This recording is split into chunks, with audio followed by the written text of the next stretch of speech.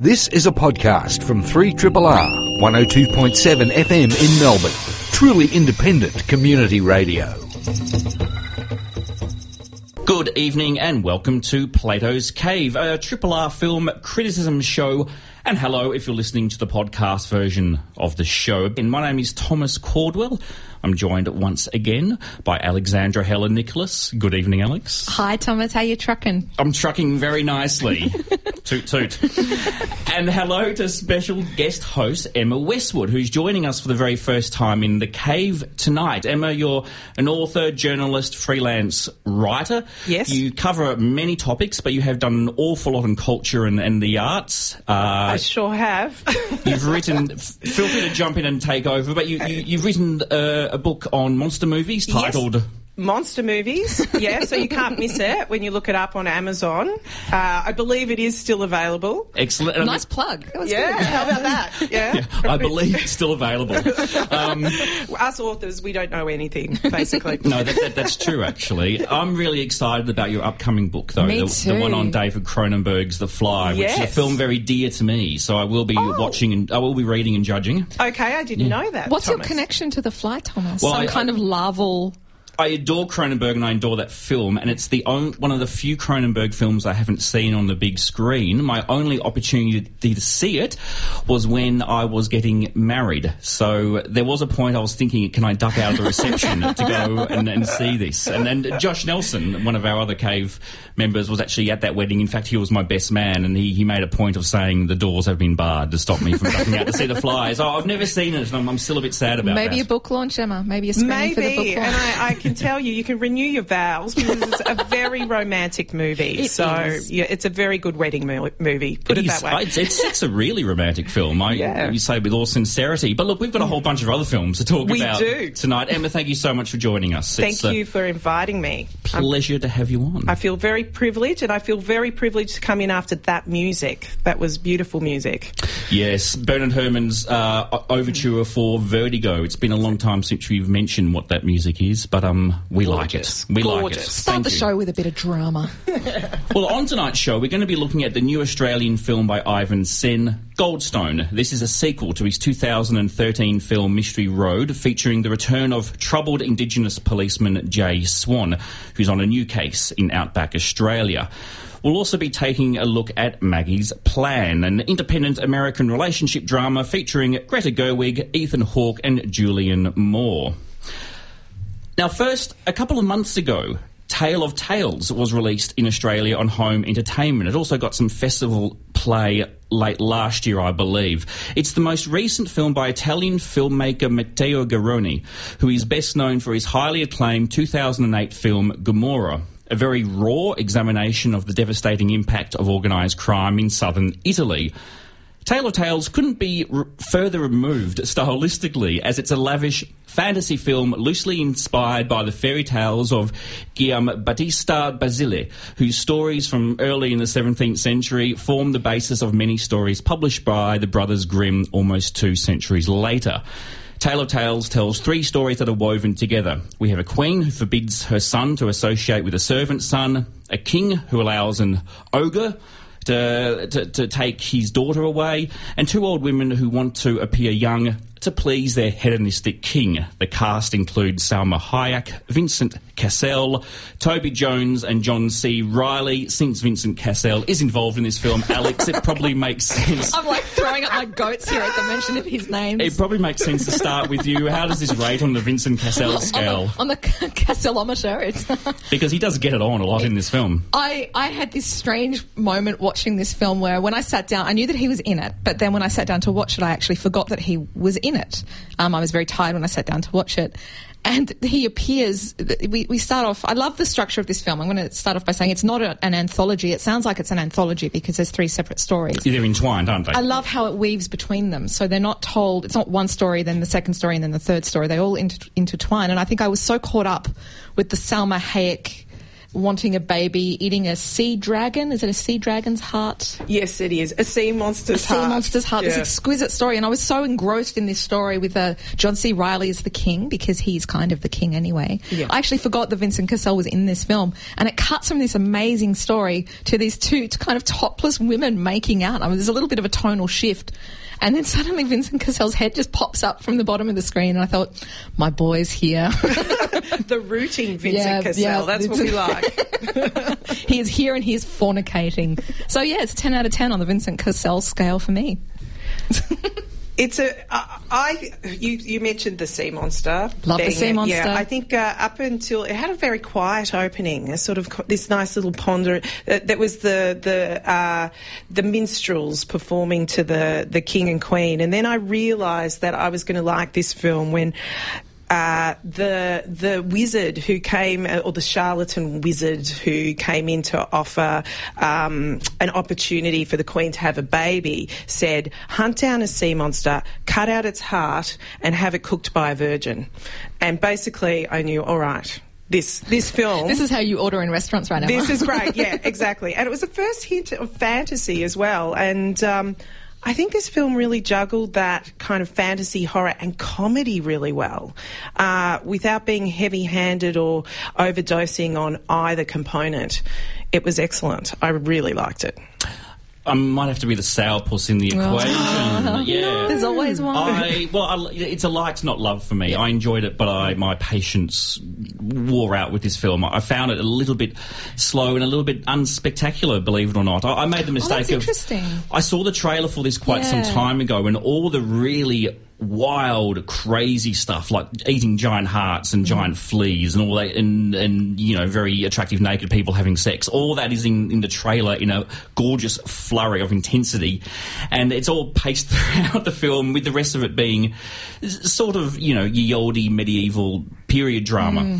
So it didn't... I lost interest in the film, but objectively I was really fascinated with the retelling of these very early incarnations of fairy tales. I do have a real fascination with the way fairy tales are adapted and changed throughout the ages to reflect the period of the time. And I'm not one of these people who has a problem with, say, Disney being sanitising. Disney just reflects the ideology of the time, and I think it's fascinating regardless of whether you agree with his politics or not. And I think there's a lot to be disagreeable about. But I enjoyed the variations of these stories, particularly the story of the girl who gets taken by the ogre, which is kind of a spin on the Beauty and the Beast story. Now, Beauty and the Beast story was originally used either to basically victim blame and warn girls against disobeying their father. You know, if you disobey your father, some big brute's going to grab you and it's all over. You know, and we still see this in action films like Taken, for example. Or Beauty and the Beast is also used as a submissive tale. If you submit to your husband and soften him, things will work out nicely for you. I liked how that played out in this film so much more than it does in every other Beauty and the Beast variation. It's quite a complex story, and I think that the king was what's his name? Toby Jones. Toby Jones, yes. Toby Jones, yep. Just extraordinary scenes with him and his giant flea. Yeah. They were gorgeous. And that moment of mime, basically, when when his daughter was playing music to him, and he had that kind of flea circus going on in front of him. It was like a Buster Keaton moment almost. It was really extraordinary. Absolutely, and subtlety. I really like fairy tale films, but I do find last year we did a French remake of Beauty and the Beast. With Vincent Cassel as well, and I found that so frustrating. I really wanted to love it, and it just didn't hit the right mark. I find that fairy tale films are a bit too glossy and a bit too, not even sanitized, even if they're a little bit sexy. There's just something so slick about them, and there was something about this that really was a bit grotty that I really liked. I actually liked just interviews with the director talking about how because like you said, Thomas, when you think about Gomorrah and this film, you can't think of two films in a way that are more opposite. But he's come out and said, look, they're both films about mythology. Well, and I love the structurally overlap. They're very similar too, I really love the overlap between the two. I mean, they're very... I don't think you'd pick them as the same director if you didn't know. But I really liked how grotty this was in a way. It's sort of just a little bit dirty and a little bit... There was those really astonishing sequences. The very famous image from this film is Salma Hayek eating the heart. It's on the poster, I think. It's just the most breathtaking image. There's also one of Stacey Martin, I think, one of the witches when she becomes young. It's Stacey Martin, who was in Nymphomaniac. Yeah, and she's got this beautiful long red hair and she's naked, and it's all very beautiful. And I was glad I could pause that scene. I'm sorry. It's very painterly. I mean, there was Thank moments. you for cleaning this up. I just cleaning decided up our to jump in mess. there. That's enough, Thomas. Why did I go there? I started it with Cassell. Yes, I'm following you. If you can be sleazy, so can I. Yeah, no, There we go. totally. So Emma's here to keep things nice. I'm the mediator. Yeah, just the painterly look of it was so beautiful. I mean, there was a scene where they hunt out the Virgin, and it was really... It has to have been influenced by the paintings of Vermeer. It was just walking definitely. into a Vermeer. And then that day after debauchery scene where, Vincent Cassel is kind of groping some woman's boobs. But the layout, the actual mise-en-scène and the whole design of it looks like a Titian or a Rubens or something like that. The Stacey Martin stuff is very pre-Raphaelite. Yeah. It's gorgeous. Absolutely. And I think that... Very Italian. Being completely submerged in David Cronenberg at the moment, I think it's notable that the DOP was Peter Sajinsky, who has actually been shooting Cronenberg's films since Dead Ringers. And he has been... sort of Cronenberg's career post-horror, but arguably post-horror. But I think that his work, he really needs to be acknowledged for contributing a lot to this film. And Matteo Garrone has used a different cinematographer before this. So you can see it's Sajinsky, I've got to say it properly, Peter Sajinsky's film as well. It's very much a visual feast. It was, and look, I did appreciate the fact it was stylishly lavish without being too busy. Like, I mean, as much as I adore Terry Gilliam and Tim Burton and Tarzan Singh when the characters aren't speaking, it wasn't quite as, I like the fact it wasn't in-your-face style. It did sort of... I'm getting excited. Flow, Tarzan Singh, funnily enough, is exactly who I thought of when I was watching this. Yeah. It was like a kind of... like gonzo version of Tarzan Singh, or a kind of DIY Tarzan Singh. It's really the vibe that I got from it. I'll tell you another thing that did distract me a little bit is we had two very old characters in the film who were obviously much younger actors with a ridiculous amount of almost comedic aging makeup. And they did feel young, even with their old makeup. They did feel young. It was very panto. That was very, very panto. And that distracted me. Although, again, I like that story. I mean, that was sort of a possible precursor to Cinderella, because it's about women trying to make themselves beautiful for this king, and some of the horrible extreme one goes to. I mean, the way this ends, it actually really excited me, and it's very Cronenbergian bodily horror in a glorious way. And I like the fact that the king is kind of a douchebag as well, but they feel pressured to be beautiful for him. So, yeah, look, I objectively really like this film, even if I didn't maintain focus all the way through it. I suspect I was the other way around, and I came expecting, just on the back of Beauty and the Beast last year, I was sort of expecting a nice kind of glossy, sanitised, big star fairy tale film, and I don't think I got that, and I think I was quite surprised. And I did like the way that the narrative kind of wove together. Exactly.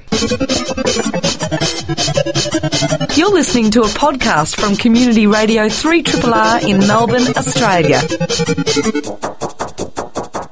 You're listening to Plato's Cave. The MIF launch was on Tuesday night, and full disclosure, that's my place of employment. But the point I wanted to make is Michelle Carey, in her introduction, mentioned the recent passing of Abbas Kiarostami, and because we are mentioning all the great contributors to cinema who have died, and there are many this year, we're going to mention him as well. If you're not familiar with his work, he's a very influential, if not the most influential, Iranian filmmaker. He was also an artist in many other fields as well. There was a terrific exhibition of his photography at Acme, I remember, a number of years ago.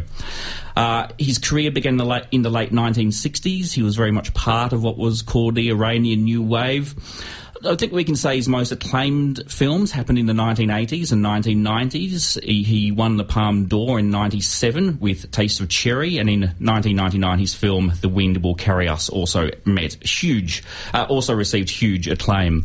He predominantly worked in Iran, but his final two films were made elsewhere, and I'm pretty sure we covered both of these on Plato's Cave. Certified Copy, which was made in Italy in 2010, which I adored, and Like Someone in Love, which was made in Japan in 2012. You know, his films, they were poetic, they were philosophical, deeply humanist, and he was a huge inspiration to not just generations of other Iranian filmmakers, but filmmakers all over the world.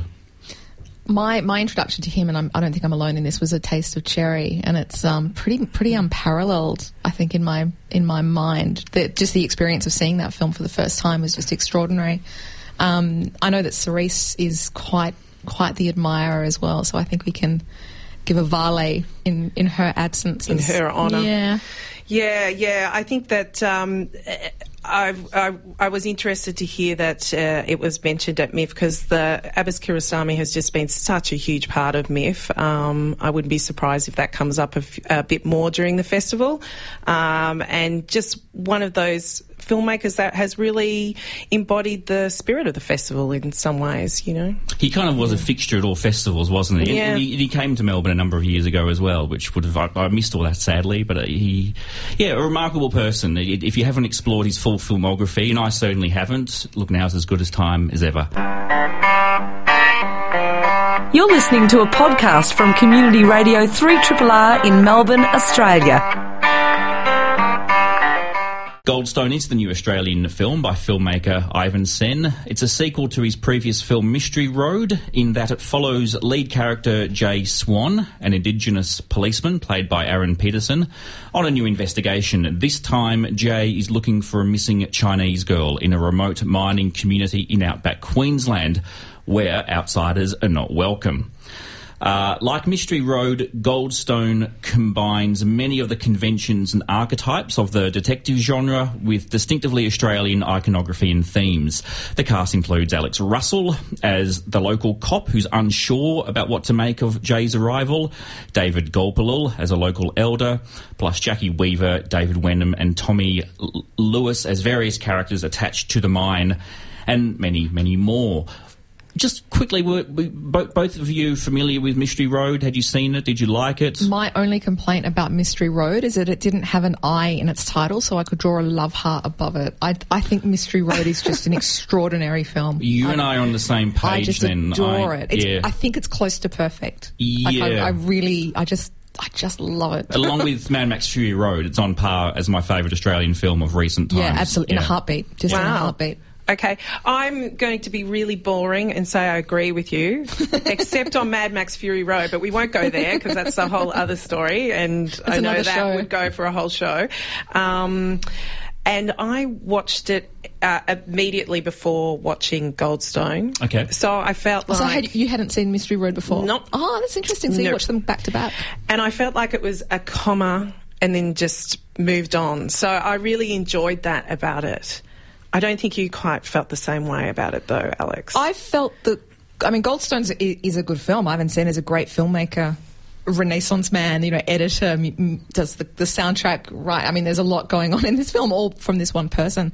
It felt like a sequel to me, and all that entails. I love the idea of continuing the story of Pedersen's character, because I think he's just one of the most fascinating characters that we've seen on film in this country for a long time. I love the trajectory of his character and what happens to him, and I want to see it going into more films.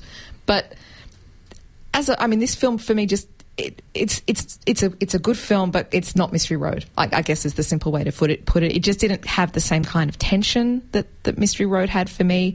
I don't know whether it was just Jackie Weaver being Jackie Weaver, but it felt a little hammy. It felt very much almost like she'd sort of been cut and pasted herself in from Animal Kingdom. Yeah. I felt her a bit too over the top and kind of moustache twirling villainy. So I really like Jackie Weaver, but I did really struggle with her a bit in Goldstone. She really made it a little bit of a tough time for me. But perhaps it's just that I'm such a Mystery Road purist. It just felt like a sequel. Well, you see, I am as well, and I didn't watch Mystery Road again, but I saw it twice when it was released in the cinemas here. It just had that kind of effect on me. And I got the same buzz from Goldstone. I got the same kind of slow burn of tension and mystery and incredible grief about the underlying themes of what's going on here, which we'll no doubt we'll talk about, and then the incredible tension and burst of action towards the end, and I just felt so satisfied by this film. And I remember at the time Mystery Road had a few detractors saying it felt too pulpy. Some of the plot points and dialogue and characters were pulpy, but that's part of what really worked for me, and it's what worked for me in Goldstone as well. This is working in the framework of a Raymond Chandler-esque detective story, and I like the fact that it moves through these conventions, which is so worn out now, but putting them in this very particular remote Australian landscape. And I was so excited when I heard Ivan Sen was going to do genre films, because his films before this have been either social realist or extraordinarily esoteric and art house. You only see them at a festival. And I just think his ability, his command of visual style, and the way he uses music, the way he goddamn uses light. Yeah. To see that in these genre films is really exciting. So, and silence. I think he's really good at knowing when to be quiet. And those extreme overheads, like they're the most extreme of extreme I'm getting aerial a shiver down my spine shot. again, just thinking, sorry to cut you off, but yeah. Yeah. I felt that they really reminded me of Indigenous dot paintings, because you had this really disconnected community. I mean, the township was relocatables, and then the only connectedness we get is from these overhead shots where you see all the lines coming in together, and how the tracks and roads and the communities created through that, basically. I think it's a really good observation, because he uses that technique in Mystery Road as well. And in this film, there were shots where they were still overhead shots. And I was just thinking, how did you get that static? And I found out there was a lot of drones used in this film, but really technologically advanced stuff to get a static aerial shot from that high in the sky.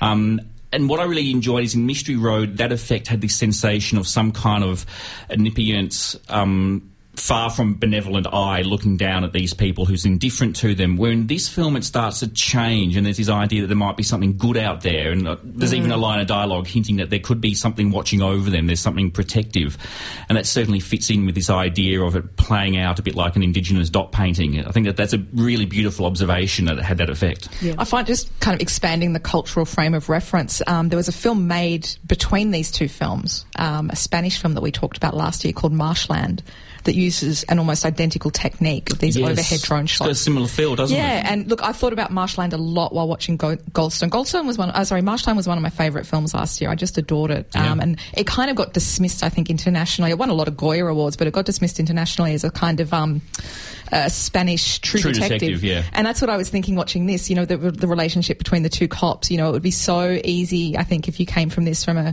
a viewpoint where you weren't really kind of aware of the cultural politics of this film, that you could almost dismiss it as that, like in the same way as Marshland, which was also connected really specifically to a kind of very long-term history. It was all built around the idea of missing girls. Yeah. Really, I mean, in a way, Marshland fits beautifully in with these films, even though they're from these really different cultures.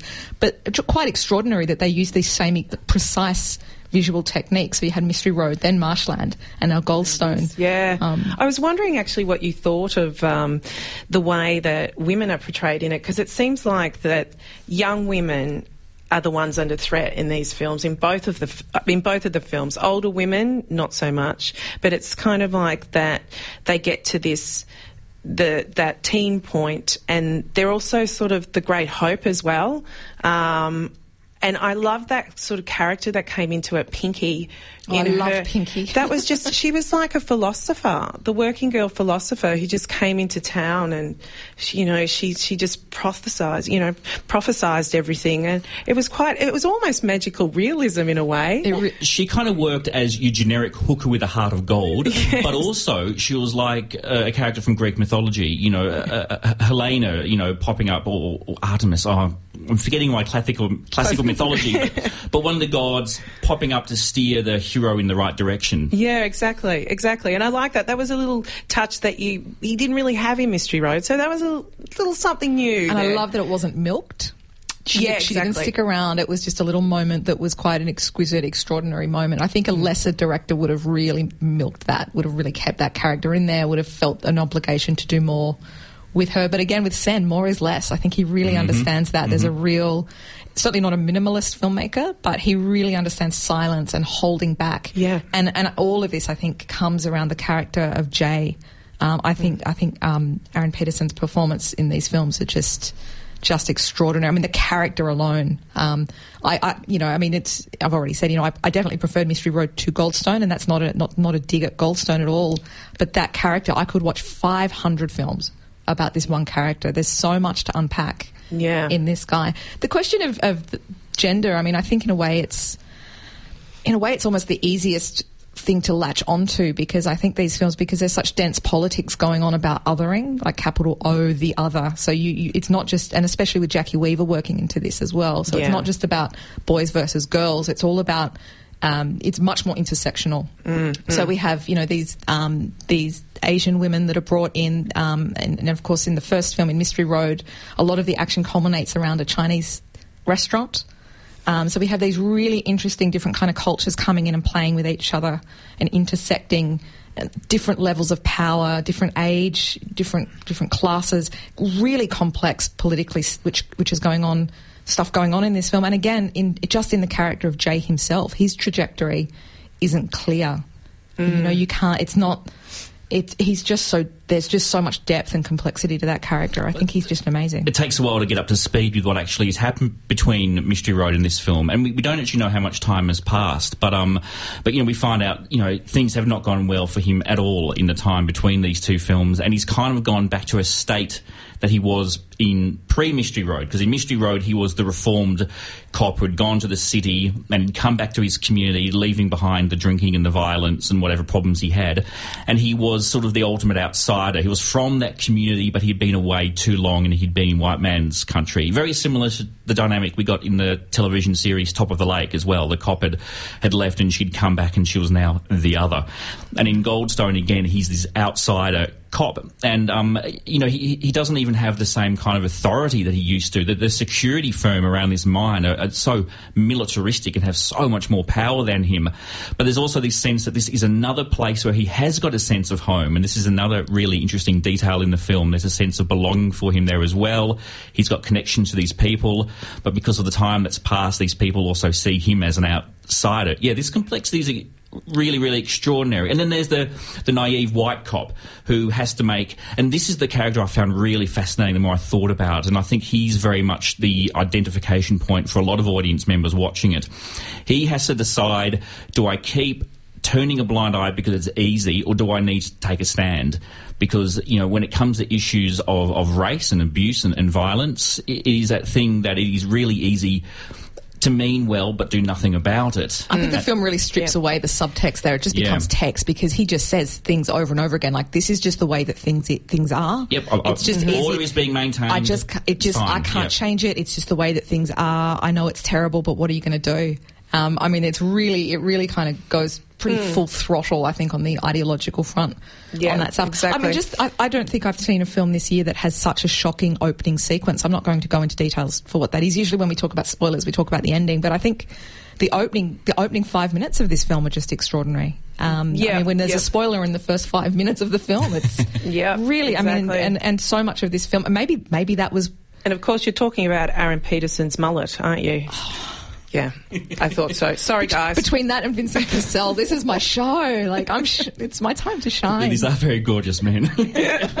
And again, just a tip of the hat. I mean, I think this is such a strong film in terms of the story, but it also works as a genre film for me. I think Mystery Road culminated in this surreal action sequence that kind of fits in with what could actually happen in the real world. The way they used the distance, a bullet gets shot and then you have to wait a few seconds for it to land. That's fantastic. I love that. It's so good. There's a real Western feeling in Goldstone. I think I don't think Mystery Road had it was more kind of noir. More kind of hard-boiled, but I think Goldstone is veering a little more towards the Western. It is, and you've got the two kind of disparate cops teaming up, and but again, there's a big action sequence at the end of Goldstone, which is kind of surreal but engaging in its own way, and it's the combination of this kind of dark violence and really everyday normal stuff. I really want to describe it all in detail, but I won't. I just adore this film. What I found interesting, though, a slight point, I don't know whether this was on purpose or not, but there was actually the kind of Uncle Tom character of the film was actually called Tommy in it. Oh, so wow. I didn't know whether that was it's on also purpose. The actor's name. Oh, well, that actually may have been it more than anything. So, but it is. That's a good call. Uncle That's Tom. a really good observation. It's a good observation. Yeah, of the West. I mean, we even have lynchings in this without giving away who, what, where. Yeah. And again, quite explicit. Like it's not a subtle metaphor. Not at all. Like it's a pretty straight out. Not at all. And I think Aaron Peterson really got his 1,000-yard stare squint down pat. Perfect.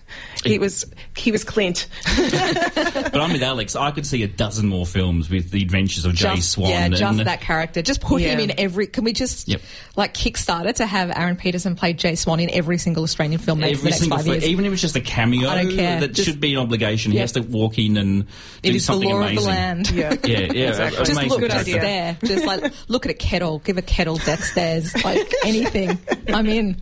He could do it. I don't want to be in the same room when he does it. It'll be intense. You are listening to a podcast from Community Radio 3RRR FM in Melbourne, Australia. Maggie's Plan is the new film by independent American filmmaker and I recently discovered daughter of playwright Arthur Miller, Rebecca Miller. Her 2002 film Personal Velocity screened in Melbourne earlier this year at ACME as part of their Focus on Parker Posey retrospective. Maggie's Plan is a New York story starring Greta Gerwig as a young woman who is planning on having a baby via sperm donation but ends up falling for an academic played by Ethan Hawke who is married to another academic played by Julianne Moore. This is a comedy drama about the politics of love and relationships. The supporting cast includes Bill Hader and Maya Rudolph. Alex, I gather that now you know Kathleen Hanna's in this film. It's going to be in your top 10. Yeah, I was pretty much coming in kind of pretty cool to this film, actually, and now I'm like, it could be the film of the year. Like, it's the greatest film I've ever seen. Should I be honest? Should I not just give a film a good pass because it's got Kathleen Hanna doing a kind of quirky... I think you have to be honest. So you weren't a fan. What was it that offended you about this? This film actually reminded me like the girl version of Listen Up Philip, the Alex Ross Perry film that we looked at last year. Did you not like that though? I think I gave it the strongest review of anybody, but I liked Listen Up Philip a lot. It was pretty heavy on the kind of hipster quirk, and I don't like using the word hipster because I think it's a word that old people use. But this was a bit too far on the quirk for me, and it was just, I found none of the characters likeable. I felt their privilege kind of gross, like these problems that they had I didn't think were actually real problems. I found the cast across the board quite charmless. It reminded me why I didn't like Ethan Hawke. Something a while ago... You don't like Ethan Hawke? Something recently made me think I did like Ethan Hawke, and then I remembered, no, this is why I don't like Ethan Hawke. Yeah, I'm the same. I just thought Alex, he was... Yeah, we're bonding. We're bonding. Reality bites from that time, and this feels like just the... reality. This is like the progression of reality bites. Reality still bites. It still bites. Reality keeps on biting. Yeah. So I found it so predictably indie that it was kind of painful. Like I cringed every time they hit these cliched indieisms, you know. But in saying that, I really need to be honest, because the irony is, it's not lost on me that I'm saying this sitting in doing a film review in Melbourne's leading independent radio station. So I'm probably a character in this film. That's what I'm saying, and I don't like the mirror held up to my face. How dare you, mirror? Yeah, go away, mirror. I'm beautiful. But the indieisms. I mean, you guys feel like, if you want to jump in here, please do. But first of all, Brooklyn. I like that you've got a list. This is good. You're more organised than any of the regulars. I did a list because I'm new and I'm a girly squat. Brooklyn, not even Manhattan. I mean, Brooklyn is the place where all the cool kids are at now, so we have to have it in Brooklyn. We have to have someone who's in a fringe arts-based academic type of job. So she has Masters in Arts Management. That's Greta Gerwig's character, and she works at the New School. Eames Furniture. She had an Eames chair and a fiddle leaf fig plant. I have one myself, so I noticed it. There were actually a couple of those. They were in a lot of the production design. Books as decoration and furniture. You don't just read books in indie films. You have them to prop up your coffee table or something like that. Isn't that mentioned in the film as a joke? Is it? Well, maybe or am I that's thinking nice. of something else? I can't remember. Can you remember it? They Maybe? bond over it. I think there's like a sexy bonding over They all book the up. books. I think they bond over the amount of books she has. Yeah, okay, yep. Yeah. What am I thinking of? No, never mind, sorry. And then, of course, Warehouse Living. It still goes on. The Fly started that, I'd like to say. The Fly started Warehouse Living. And ska music, it's not reggae music, it's ska music that you have in the India films. And then an ironic music track, which is what we've just heard. So they play the Bruce Springsteen song and we have it come back as a refrain in a little acoustic French-Canadian It is band. very, very loyal to its genre of choice, this film. And if you like that, I think it's perfect, you know. I'm going to try and defend aspects of this film because I did admire a certain spirit and intent behind it. I think we're very much meant to find these characters kind of amusing and pathetic, especially the Ethan Hawke character. And again, what's the name of this? I don't know why I keep forgetting his name. He's the only theorist anybody's ever read. Zizek, yeah. I mean, the fact that he got excited about seeing Zizek made me laugh out loud because every shit critic, that's the only theorist they ever read. Like he's like Jamie Oliver to cooking. Zizek and the shit theorist is actually the best band name I've ever heard. I mean, he's a fine theorist, but it's like. Are you like picking a fight on independent radio with Zizek? I love it. But it's like people who say they're experts on food because they've read a Jamie Oliver cookbook. He's kind of become that, if you know. Yeah. And I've got a lot of respect for Jamie Oliver. Let's steer this back. So his work on Hitchcock is terrible. Yeah, I'd avoid that. It's rubbish. I've gone channeling. I was going to say. So I was reminded of a Woody Allen film for at least the first half hour. Me of this. too. It really had that almost. And it's kind of charming in earlier Woody Allen films anyway, that kind of stilted, slightly... The early funny ones. The earlier funny ones. The slightly over-the-top academic discussion, very frank talking about feelings and almost, the very civil way people break up and fall in and out of love. But I think what really won me over in this film is Greta Gerwig, who is an actor who plays a very strong... She's a very affected, stylistic actor who plays a version of herself most of the time, which I really, really like. And a lot of actors do this and don't seem to get the same amount of flack as she does. Older male actors, Jeff Goldblum, Christopher Walken, don't get criticised for it. Young female actors do. But there are moments in this where her facade breaks down and we see some real emotional outpourings, which I found quite affecting and moving. And I also like the way this film looked at the politics of relationships where one person is pursuing career and their dreams at the expense of another, and how that kind of can flip around. We see different versions of the relationship. And then ultimately you start to wonder... Is it always an act of somebody doing that to somebody else? Or in the case of Ethan Hawke, has he allowed that to happen to himself as an excuse for actually being a little bit shit? A jerk, yeah. Yeah. So I think there was some interesting, nice stuff in there. I think the idea, I very much agree with you, the idea of this being a gender-flipped Woody Allen film. I think that's really what it feels like. Like if you needed the one-line description of what this film was. It does do some really interesting stuff, I think, in its just conceptually with its reproductive politics, the idea of motherhood and stuff that kind of is central to the premise, at least. Starts off quite interesting. I was really disappointed with the twist at the end because I think it undoes a lot of the really good work that the politics of this film tried to establish. You mean the very, very, very end? The very, very end. Yeah. Really, really corny, really that obvious. That was coming a mile off, though. It was really, really clear, and I was really hoping that Miller wouldn't do it because it just did such damage to the whole point of that she was trying to push through the film with that particular character, and I thought it was just a bit lazy, actually.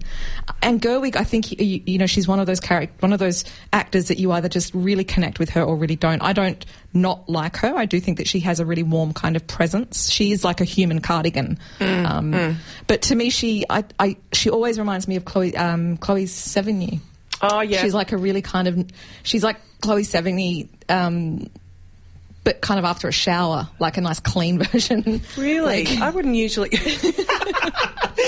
you know what I mean? No, am I being weird again? Does that make any sense? No, it does. I like them both a lot. Yeah, clean or dirty. Yeah. I think she walks like a 65-year-old milkmaid, but, that's become a shtick. I think that in Frances Hart... Yeah, that's a kind of cutesy effect. Yeah. They mentioned that. And she can carry a film. Let's give it to her. She can carry a film, and that's no mean feat, and she has carried several films now. this is not her first. She's about established. 3 or 4 or 5. Or, Yeah, well, she's Noah Baumbach's go-to partner girl. romantically and creatively, so they've done a lot of stuff together. I like this more than, was it Miss America? Yes, I like this Yeah, more. I like this a lot more than Mistress America. I Yeah, think Miss America, and even the other one Baumbach did recently. I can't remember what that was. The one with Ben Stiller. It was just a bit flat. There weren't many peaks or troughs. With this one, there were moments that made me sit up and take notice.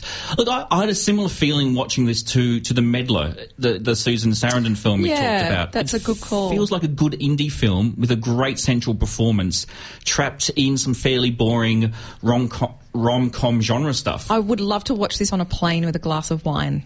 Like, I think that's to me, that's like the ultimate way to see this film. Exactly. I mean, I think I reminded me a bit of gender flip. Listen up, Philip. I think just because of that kind of the privileging of publishing and writing, the name dropping of publishers, and it's like, who does this appeal to? Like, I don't know. I don't know who those kind of films are pegged at. The kind of voyeurism of bad behaviour. I mean, I don't quite get the Listen Up Philip comparison, because that was a central character who was an unredeemable dick, and that was the enjoyment of that film. Maybe the Ethan Hawke character kind of. Maybe that's where I'm drawing the line. I don't know. There was something about it that really reminded me of it, just tonally, and also in that kind of the precious writer, that kind of. True. And as a precious writer, I know my own kind. But do you think the film indulged that, or was casting a bit of a critical eye at that? Because I thought it was far more critical. I don't think it was indulging the persona of the precious writer. I think it was... Yeah, it was satirising. I think Listen Up, Philip did that as well. Yeah, I think they were both films to different degrees. I would have liked this film, I think, a lot more if it wasn't Ethan Hawke, and I get that he was meant to be unlikable. But what I think about he just, Julianne Moore? What did you think of her? I normally love her, and I thought... I mean, she's been really praised for her comedic chops in this film, and I thought she was okay. She was kind of broad, wasn't she? Yeah, it was a bit of a caricature. She softened Peter, as the film Peter went. Sellers kind of 60s kind of, I've got a funny accent. Yeah, I felt weird, that the accent thing was just to, first of all, probably make her a little bit more approachable with the Elmer Fudd sort of the WR speech impediment. Otherwise, she was just so haughty and so unlikable. But she's very much got that Streepism thing going with the accents as well. And I think they need to find some way of defining her, especially playing that sort of haughty role. But I could watch her read the phone book, to be totally honest. I turn for her. I think she showed her comedy chops in Maps to the Stars, which Cronenberg which isn't even a comedy. But I think she was absurd in that film, and I think she was kind of absurd in this film as well. But I just but it may have been the wrong. She was film a little bit too over character. the top for me. Just a little bit too over the top. Maggie's Plan. I think the conclusion, even from those of us who liked it, like me, is babysit on a plane. You've been listening to Plato's Cave here on 3RRR. Tonight on the show we discuss Tale of Tales, which is available on home entertainment, courtesy of Madman Entertainment. Goldstone is on general release through Transmission Films, and Maggie's Plan is on limited release through Sony Pictures. You've been listening to myself, Thomas Caldwell, with my co-host Alexandra Heller Nicholas, and for the very first time on Plato's Cave, we have been extremely happy to have with us Emma Westwood. Thank you. Thanks, Emma. Thank you, Emma. I've had such fun. Thanks, guys. I didn't know that you were having such fun in here on a Monday. It's wonderful. Because of our serious, earnest tone. Yeah. Oh, you sound so professional. The listeners have no idea this is a fun show. Good night. This has been a podcast from 3RRR 102.7 FM in Melbourne. Truly independent community radio. Want to hear more? Check out our website at rrr.org.au.